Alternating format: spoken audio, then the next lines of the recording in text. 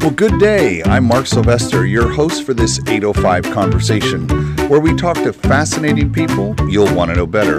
If this is your first time listening, thanks for coming. The 805 Conversations podcast is produced every other week. Please subscribe so you don't miss any upcoming shows. Our show is sponsored by California Lutheran University School of Management and Tolman and Weicker Insurance Services. Thanks to them both for their support and continued encouragement. And thanks to my podcasting partner and co-host Patrick from Pullstring Press for this great studio. Hey, Patrick, good morning. How are you this morning? I'm awesome. We're doing great. Good work today. I love it. Yeah, we so our listener knows that we record several shows in a row, so it's kind of fun. We get a nice flow, and then we post them out for people to listen to. And we have a guest who's joining us via Skype today, and you won't even notice the difference in audio because it sounds so great. I love it. I would love you to meet Sabith Khan. Is it Dr. Khan? Yeah, but I go by my first name, so Sabith is good. Sabith. Okay, Yeah. So I've got that. And you are the assistant professor in the Public Policy and Administration group, is that the right word, inside the School of Management at California Lutheran University. Absolutely. I'm one of the core faculty members in the MPPA program. How long have you been there? Well, I started last fall, so rounding up my first year. So you're still in the honeymoon period. Yep, I believe so. And where were you before that? So I was a visiting researcher at Georgetown University in Washington, D.C. So I moved from D.C. Via Virginia. So I went to grad school, got my PhD from Virginia Tech, and spent 2 years at Georgetown as a visiting researcher, and then made my way up to California. And how did Gerhardt recruit you? Because he is legendary on getting people, and it's been pretty amazing in how he does that. So I want to hear that story. I think it was his Austrian sense of timing. He caught me at the right time. So I was in the job market for about a year. My wife worked at Brookings, the think tank in DC, and she's from the area, from Southern California.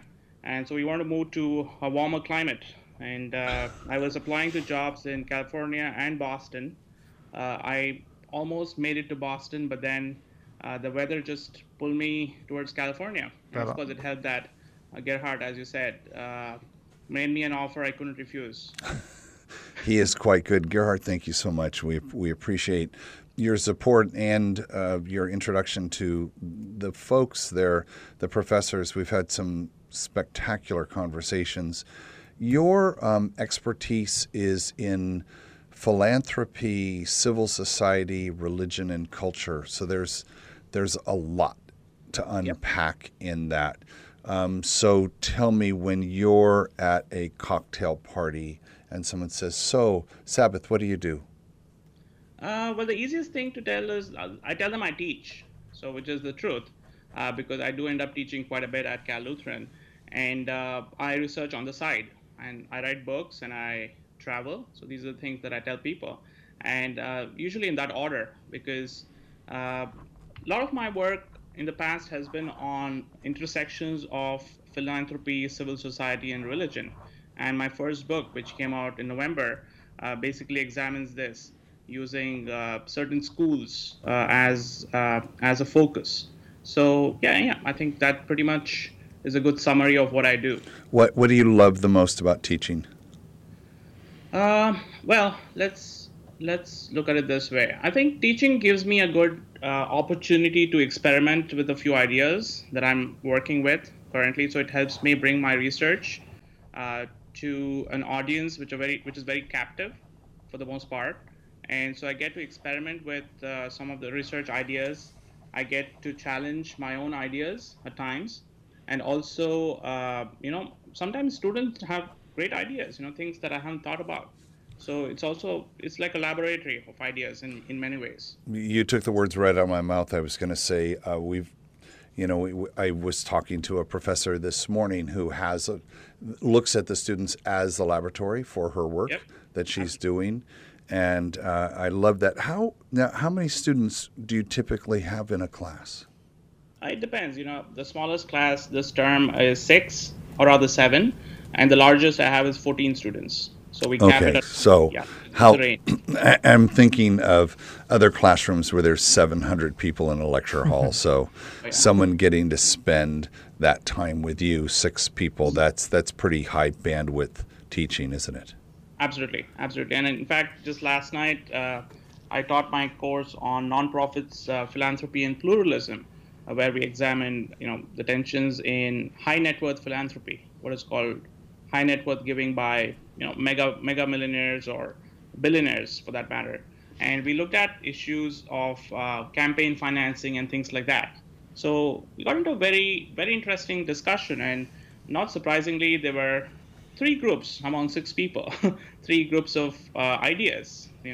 Obviously they were all quite divergent, and it was good to see that diversity of thought even within such a small classroom. What's And the average age of the student? I want to say in the upper 20s or early 30s. These are pretty mature people, and most of them are working, if not all. They're working professionals, either for the state government or few in the federal agencies, and many in the nonprofit sector. How does religion fit into this? Well, I have an interesting statistic for both of you, which is that about a third of giving, or third of philanthropy in the U.S. Is towards religious institutions. So just to put things in context, the total philanthropy or estimated philanthropy in the U.S. last year was in the order of about $330 billion with a B. Wow. And about $100 billion went towards churches, synagogues, mosques, temples, what have you. So the fundamental basis of philanthropy in the U.S. is, religion. Whether we like it or not, that's how Americans give. And it has been, it was actually higher in the past. In the 40s and 50s, it was probably 50%. Now it's come down to 1/3. It's because of changing demographics, changing modes of religiosity, and decreasing church attendance. But yeah, there's a very strong basis to philanthropy rooted in religious traditions. And I would think that, as you were talking about last night with politics, that there's quite a conversation to be had there with the some might say undue influence of all that money. Oh yeah, absolutely, absolutely. What's your position on that? I would say yes. I think there is undue and even unfair amount of interference by rich people in the political process. And one of the decisions we examined was Citizens United, and how that has impacted how Americans think about politics and the scope of even the political machine. It reminds me of a conversation I had with a friend in India. I'm from India originally. I grew up there, and he said, American elections are more fun than Bollywood.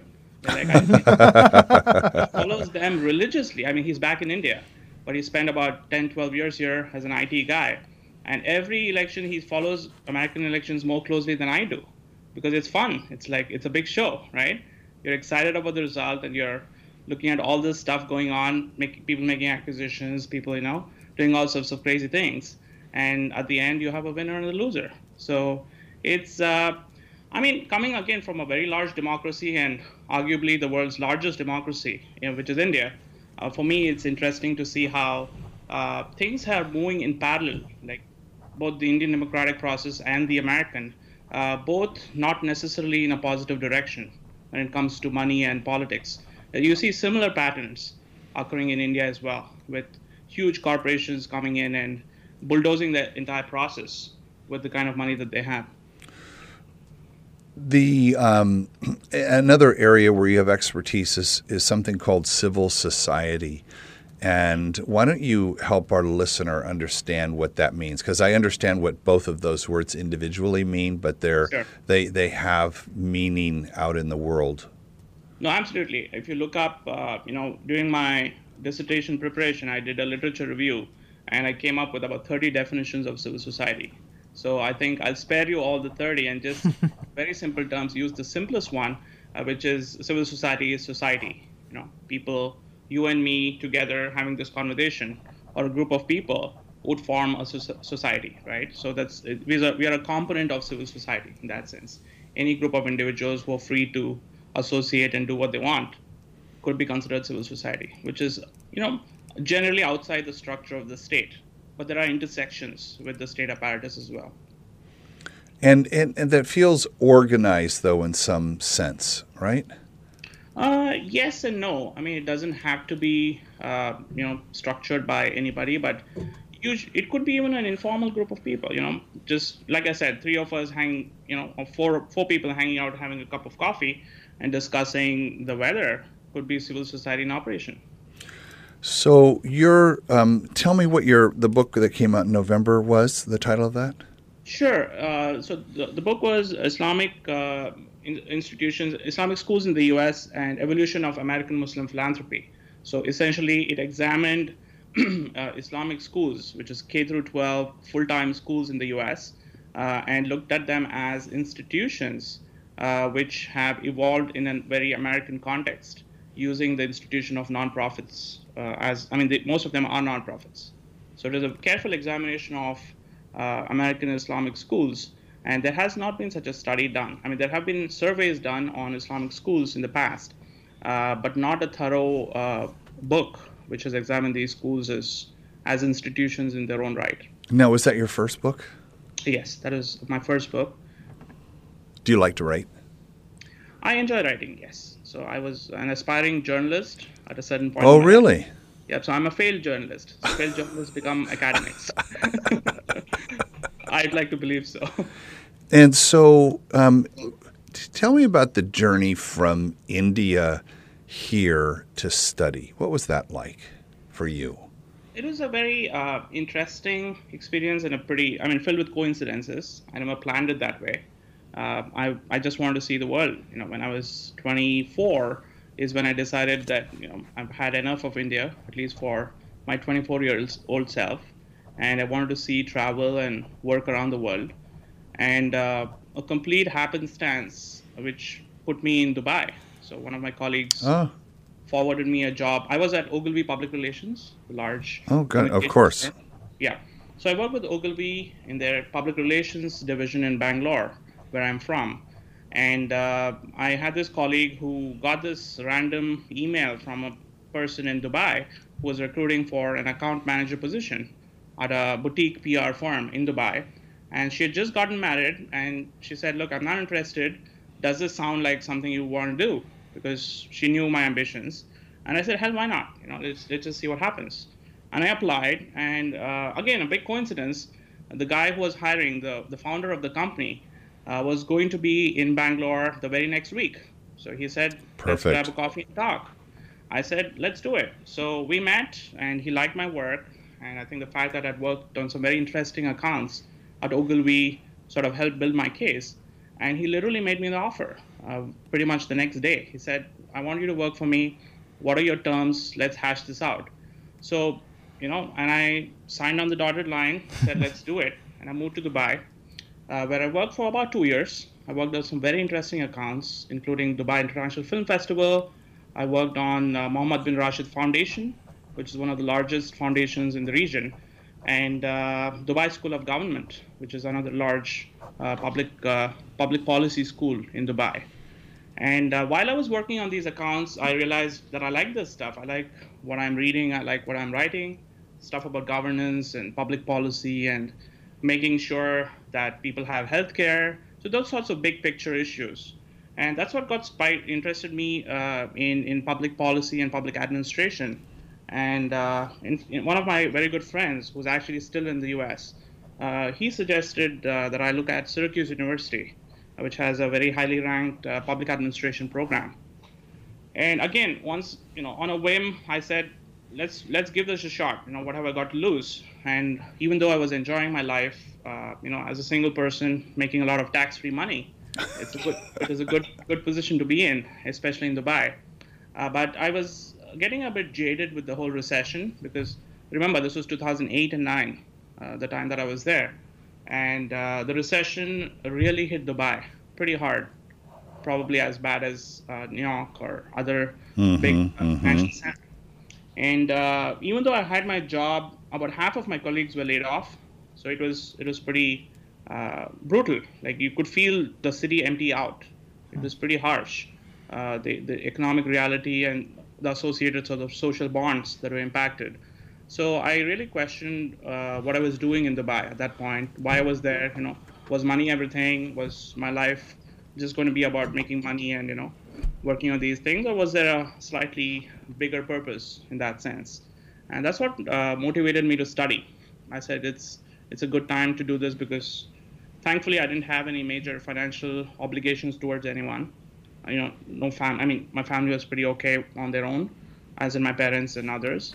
And I was pretty much a free bird. I said, okay, let's use this freedom to get some education while I can.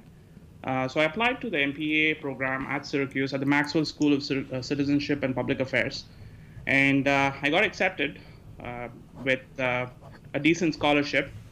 And my criterion was to get into the best school that I could. So I chose Columbia, I chose Harvard, I chose Maxwell. So these were respectively ranked 1, 2, 3 in the Sure. public administration program. And my logic was, if I don't get into the top 3, then I don't need to leave, because what's the point, right? Because my life is already good here, right? Like, I'll be giving up a lot to pursue something. I don't want to end up in a godforsaken university in a godforsaken part of the U.S. So that wasn't what I wanted. And luckily for me, again, Columbia and Harvard turned me down. They said, thanks, but no thanks. And Maxwell said, hey, we want you. And they threw me some money. And I said, okay, decision made. This is, quite an easy one. And so I resigned my job. But the journey to US itself was a little tricky. And that's a very interesting story that I could share if you want, or a little later. But yeah, that's basically the long and short of it. And so that gets you over here. You go spend time at Georgetown, and No, sir. you taught. Did you teach at Georgetown? No, that was later. So I went to Syracuse and spent a year in DC after my graduation, working for a small nonprofit, and then I went to Virginia Tech for my PhD. So I got it. Yeah. You're just on a tour to hit all of the major learning institutions in the country. That's Yes. nice. Yeah. On the East, I finished the East Coast, so I'm on the West Coast now. When did you tell me how you got interested in philanthropy? Because we have a lot of nonprofits on the show. We have a lot of nonprofit leaders on the show, and I mean, they are in fact a business. It's a tax designation that says they're 501c3 corporations or nonprofit corporations. But tell me, you're on the giving side of that and understanding that. What attracted you to that field? Well, I think I would disagree with you slightly there. While nonprofits do function as businesses, they are, I mean, by mission and vision, a lot of them are intended to serve people, right? Because if you look at higher education institutions, or if you look at hospitals, they're, at least in principle, not structured to maximize profit. So I think that's really, for me, the differentiating factor and the reason why I would work for a nonprofit in the first place. And I think that distinction is very important, because the structure allows you, as you said, to get a tax exemption for providing a service which either the government has failed to provide or is not able to provide, right? So there's some sort of market failure. So that's really the interesting thing for me about nonprofits. Even though I agree, pretty much nonprofits function, as for-profit institutions. But I think the guiding spirit and what they offer, I think, is very important even today. Despite all the flaws, I think the industry or the sector is pretty important to American society. I would 1,000% agree with you on that. And then how did you get interested, the philanthropy part of it? So that's the financial, the funding part of that. So it's like someone studying venture funding, right, for profit coming to get in a degree in that. So what was it about that attracted you? Because do you have finance in the background, or is it the... No, I don't. I think that's a good question. And my interest really began in Dubai when I was managing this large fund. Seeing how billions of dollars literally could be spent towards, services or sectors that need development. And that was coming from individuals, right? So this foundation was set up by the ruler of Dubai, Sheikh Mohammed bin Rashid Al Maktoum. So that was the genesis. But I think when I came to the US, I worked for a year between my master's and my PhD at a very small nonprofit in Washington, D.C. as their executive director. So I literally ran a small nonprofit. And the daily struggles of raising money and Yep. the challenges of really seeing how people respond to you when you ask for money was something that really stuck with me. And I remember this advice I received from a very senior gentleman. He said, when you ask for money, people give you advice, but if you want money, you should ask for their advice.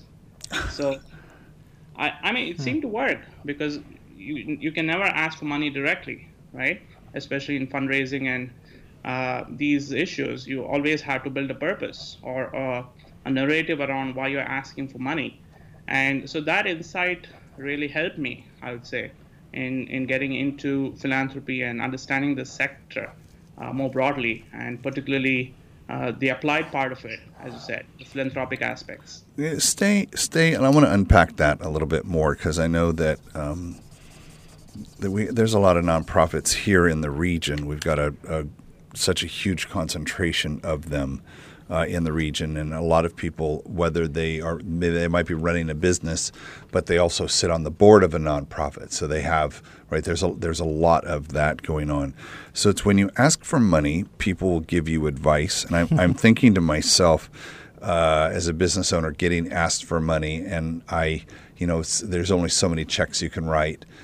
So it's like you're willing. What do they say? Wealth, wit, and wisdom. Those are the three things I can get. So if I'm not going to give you the money, then I'm going to give you, the wisdom, right, and the wit. To your point, but that if you go in and ask for advice, they'll give you money, and that's because you're really getting some information that will help, and then it'll dawn on them that you also need some money. And then it comes on. Was that your experience? In some cases, yeah. In some cases, they'll just stop with advice.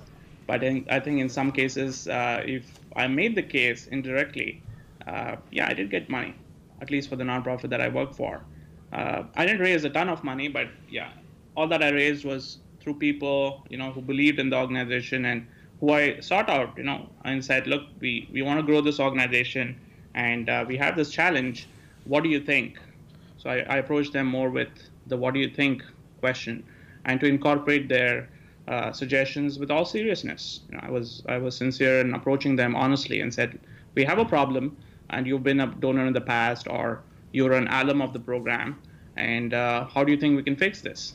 So, and then we started, getting into more the weeds of the organization and our financial situation and things like that, and that's when the checks started coming out. I love that. That's a great tip in there. Now you're working on a book now, and thank you for sending the proposal. Is that book written, or you're done? No, we just signed the contract last month. Oh, great! Congratulations. Thank you. With Routledge Press, and And so, what this book is about remittances and international aid. So for the listener who doesn't know what that means, give us that in lay terms. Sure. Remittances are any money sent by a person who's not born in a country, for instance, an expatriate, sending money to their country of origin are remittances, right? For instance, a Mexican living in the U.S. sending money back to Mexico to his or her relatives, right, for whatever reasons, would be remittances in very simple terms. So is it, I was talking to a friend about this actually this morning, knowing we were going to talk, and she was telling me that India largely funded on remittances from the UK. No, actually from the U.S. From the U.S. And the Gulf countries. In fact, a lot of states, a lot of people, in fact, millions of people have their relatives who work in the Persian Gulf, right? What are called the GCC countries, Saudi Arabia, Oman, Kuwait, these countries. So they, many of them who go there to work are single men, right? So they often don't take their families with them. Right. And it's a pure labor arbitrage, right? Because if they can make, say, $2,000 in India, they can make $10,000 per month, for instance, right? So it makes much more sense for them to spend a few years working in these countries, and which are often tax-free, by the way. You don't pay income tax in any of the GCC countries. So you pretty much keep everything you earn. So that's a huge incentive, right? So that's one of the dynamics that's been in place for a very long time. So what was the research part of this that intrigued you? About the book specifically? Yes. Yeah, here's again an interesting statistic for you guys. Remittances, the amount of global remittances sent from people around the world to their countries of origin is 3 times the amount of international development aid given by Western countries to developing countries. So I think that is a very compelling statistic if you just think about it for a second, because in general understanding, international aid that goes from Western countries to the developing world is considered very huge. But if you just put things in context, it's 1/3 of what people send to each other, right? So this, I think, is a very compelling reason why we are studying this, because it's a very understudied phenomenon of how people help each other, help their families, and help their communities even, right? Because lots of people who make it in Western countries or other countries actually set up schools, for instance, or they set up clinics or set up other institutions which may not exist in the little village that they come from. Right. So in that sense, it's a huge chunk of change that's flowing from people to people, and I think it's definitely worth studying. And there are aspects to this issue. In fact, I was just talking with a colleague yesterday that are misunderstood. There are aspects to this that are misrepresented, unfortunately. So I think our aim is also to hopefully correct some of those misconceptions. What would be the number one misconception? I would say the biggest, I think, given the current political climate in the US, if you look at America and Mexico, is that money is flowing out of the US and it's such a bad thing, right? It's that money should stay in the US. So I think that's one of the bigger misconceptions. The second one, I would say, especially in a conflict situation, let's pick a country. Let's pick, say, Somalia, right? So there are Somalis in Netherlands who send money to Somalia, for instance, or from the US sending money to Somalia. So often there are problems associated with sending remittances, both from a policy perspective and also from a practical perspective, in the sense that in many cases banks will refuse to send money to conflict zones, right? So really? Yeah. In fact, I have a colleague at Virginia Tech, and she happens to be from Yemen. She has, as you may be aware, there's an active conflict going on. Sure in Yemen. There is. Yeah. Yeah, and she has a job. She's doing pretty okay for herself, but she has trouble sending money to her folks in Sana'a, which is the capital, right? And I don't know the financial situation, but I'm assuming it's not the best in that sense. And it would help, if she can send money to her folks and they can use it to buy basic necessities of life. And a lot of this has to do with policy, like how banks make policies towards remittances, or even how, say, Department of Treasury or other agencies determine how easily money should be sent to certain parts of the world. So help me understand, Professor. Yes, you study public policy, and then you teach people who are going to go out and affect public policy. Is that correct? Yes. And so is it your hope that by having this discussion, by writing books, by presenting these things, that you can actually affect public policy writ large? I think that would be a very ambitious thing to say. My goal really is to, as a teacher, I think my first role is to make students aware of the entire spectrum of ideas, I think at a more fundamental and basic level, to let them know that, while a certain policy may be in place, it's in place for certain reason and for certain political expediencies. And it need not be this, for instance, right? If you look at social welfare policies, even domestically, my idea is to really help students think of all the possibilities, think of all options available, and help them pick what they think is the best, and also teach them how to analyze these and how to make sense of the kind of range of options available to them.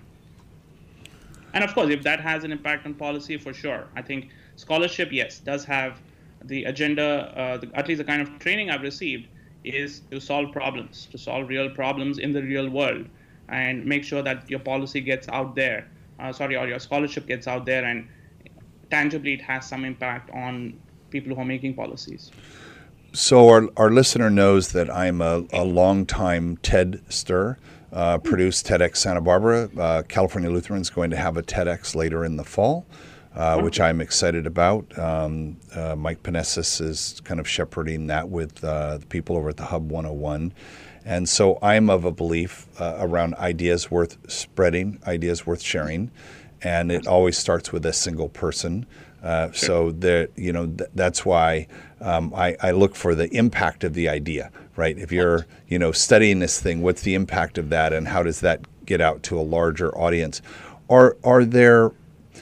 I'm thinking of here in Santa Barbara we have a lot of Hispanic workers who are sending money back home. So I can relate to that a lot. I hadn't thought about your point of people going to work in you said the GCC? Yeah, the Gulf Cooperation Council. Right, going to work there and sending money back here, right? And to India. Right. These are Indian migrants, yeah. Yes. And help me understand how that, I guess that helps the small village because now those people have that extra income, right? Sure. And then so I'm curious, because we all get challenged to figure out where our own personal philanthropy is. The families that are getting money, and they're probably now making more money than they would, as you said, maybe 10x. Is there a philanthropic opportunity for them in their villages? Do you see that? Do you study that at all? I haven't looked at it personally, as in my own research so far hasn't looked at that. Hopefully through this book, which we just started, looking into, we hope to examine these aspects. But if I've understood your question correctly, there is definitely a potential for those who receive this extra money, right? Money that goes beyond their means, to not only better their own lives, but even help others. That's exactly what I was saying. Right, to help others through the money that they receive, and at least in scholarship, there is evidence that people who are better off than they were before, they tend to, there is a trickle down effect, if you will, if I may use that term, in philanthropy as well in this context. So, or even if you look at the long-term impact of remittances, and to be honest, there haven't been too many studies on the long-term impact of remittances on families or others. But I must draw your attention to this very interesting field of research that's going on in the US based on what is called giving directly, slightly related but distinct area of work. So there's a company or a nonprofit called Giving Directly, which believes that you should just give money philanthropically to parts of the world, no questions asked, right? So it's a fascinating study that's going on where, they pick a random village in Africa, for instance, and they get what is similar to a universal basic income, right? Say like $100 a month, which covers all their expenses and living, stuff. No questions asked. You don't have to do anything. So it's just an experiment to see what happens. And at least the initial results are very promising.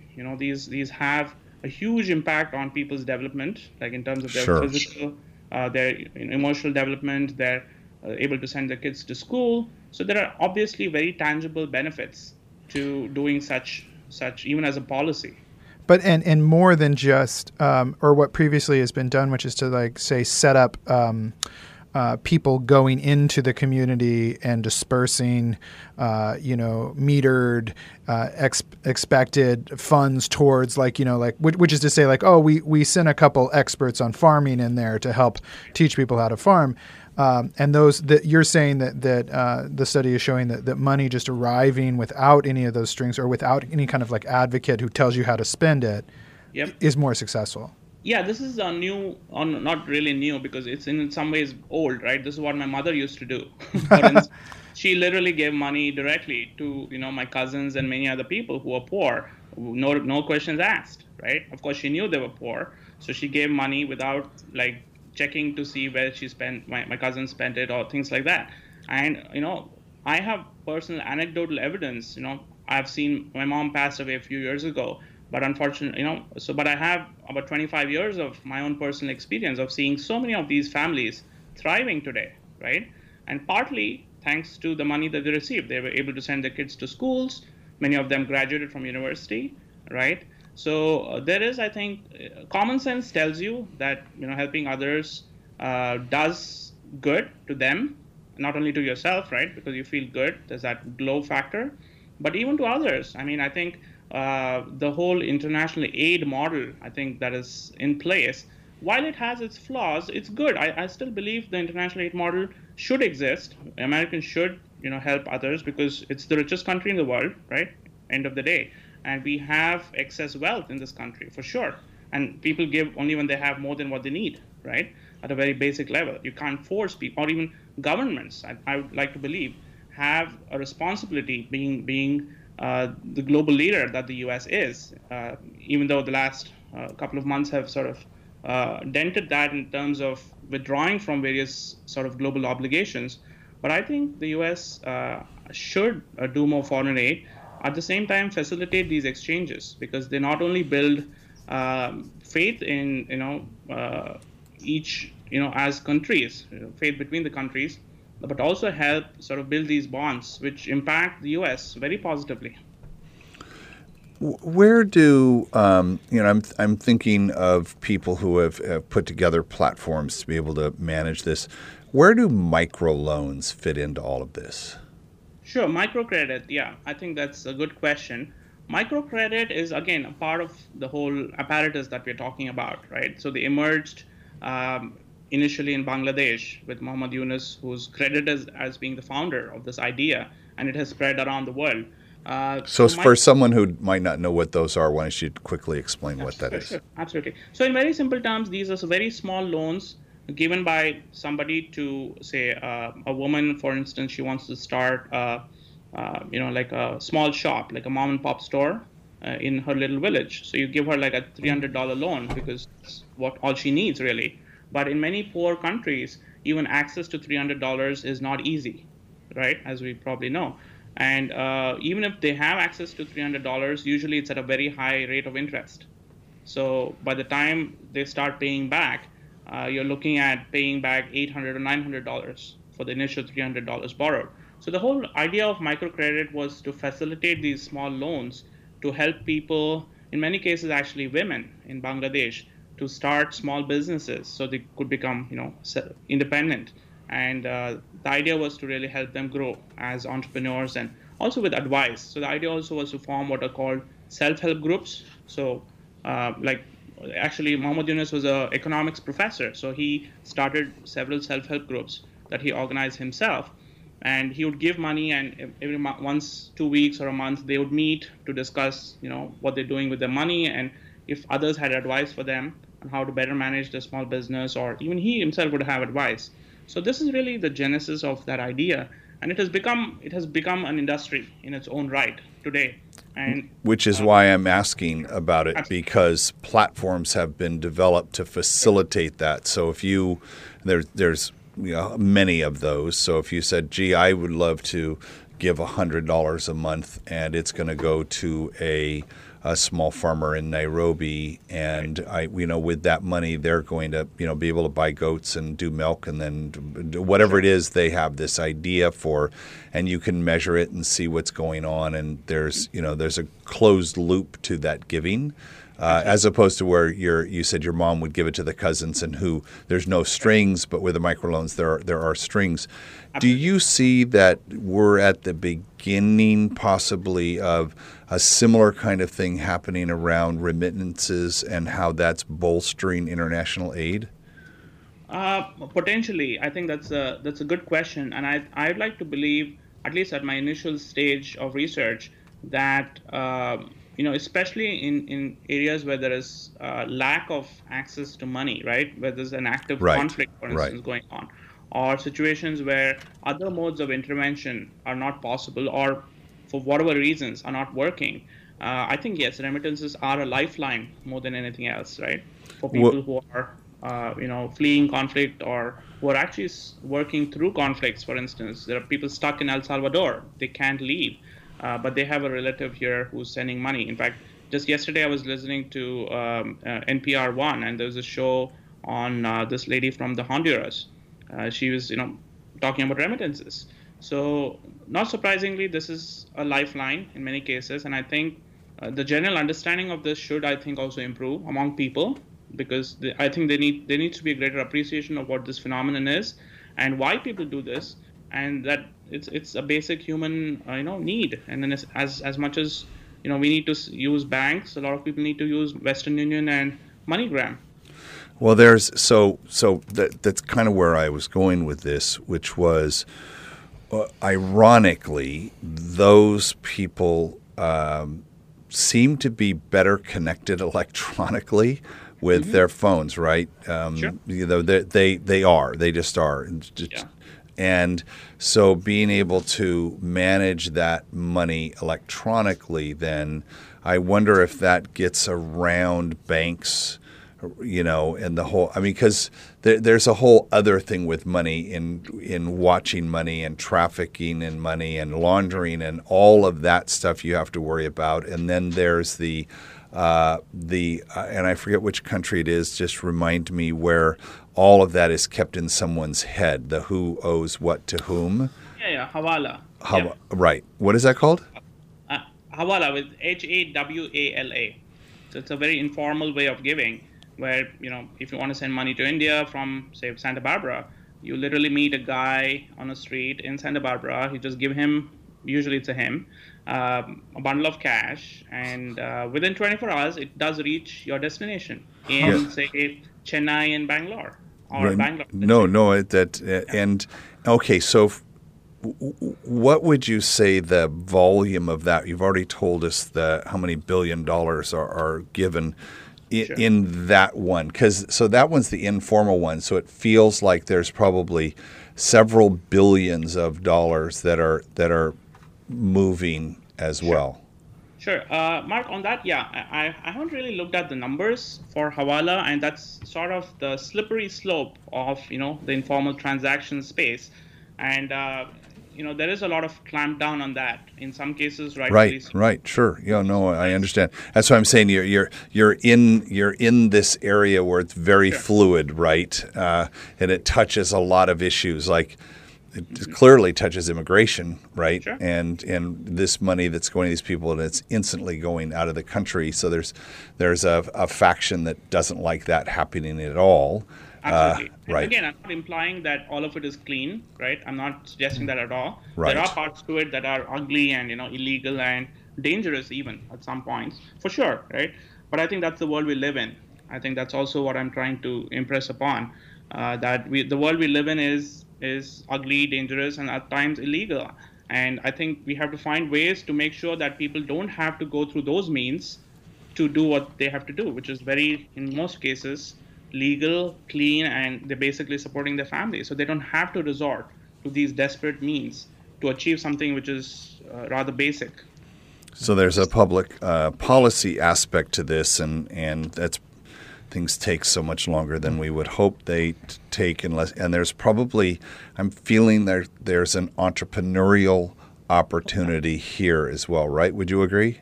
Absolutely. I would say so, and I think there are actually a lot of companies that are coming up which are addressing, just in my own experience, there have been at least 3 or 4 companies that have emerged in the recent past that are into the space now because they see that, for instance, Western Union, I'm not picking on them, or MoneyGram, they charge a certain amount of money, right? If you send $100, they charge you, say, $15, right? As a that fee. Much? Yeah, it's quite a bit. It could be between 10 to 12%. Yeah, it could be quite a bit. So there are companies which are coming up, startups or, sort of basically well-funded companies which are saying, we'll charge you like $7, give us half of it, right? But we'll do the same job that these guys, big players are doing. So yes, absolutely, there's a huge opportunity. So how long do you think it's going to take to write the book? I mean, I'm co-authoring with a colleague who's at UNC. So between us, and she just had a baby. So I'm trying to pace myself with her. Conservatively, we have given ourselves 18 months, but both of us work pretty fast. So I think about a year from now, we should be done.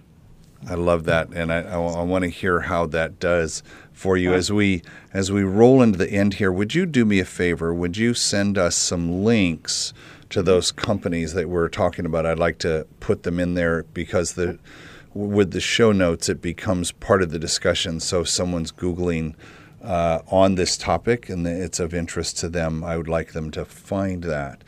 Sure. Our listener, now you're just coming up on your 1-year anniversary of teaching, yeah? Mm-hmm.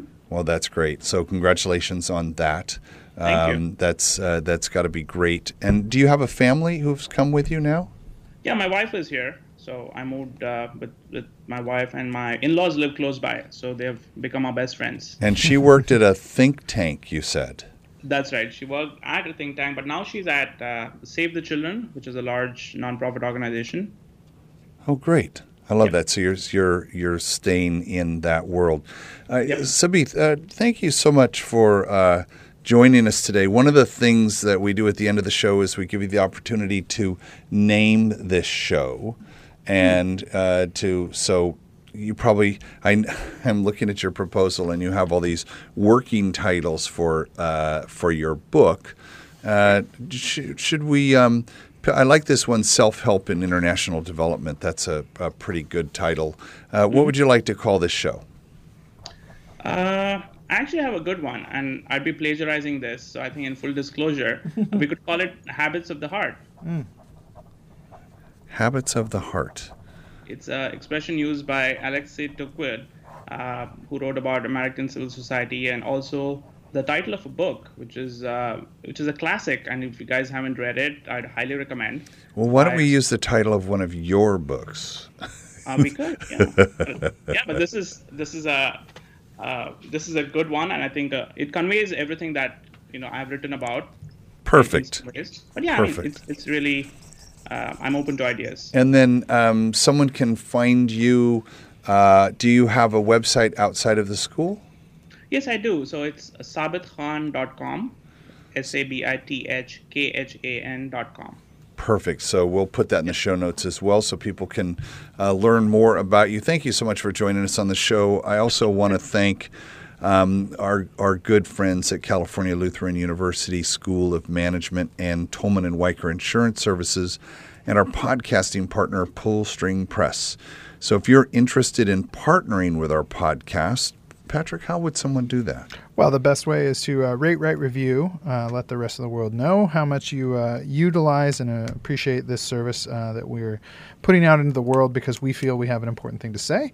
If you'd like a podcast of your own, contact us here at podcast@805connect.com.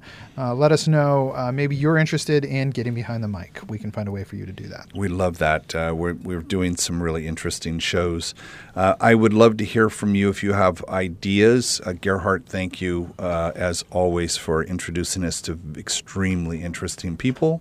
But if you've got an idea for a guest, someone that has done something unique and interesting, drop me a line at mark@805connect.com, and thank you so much.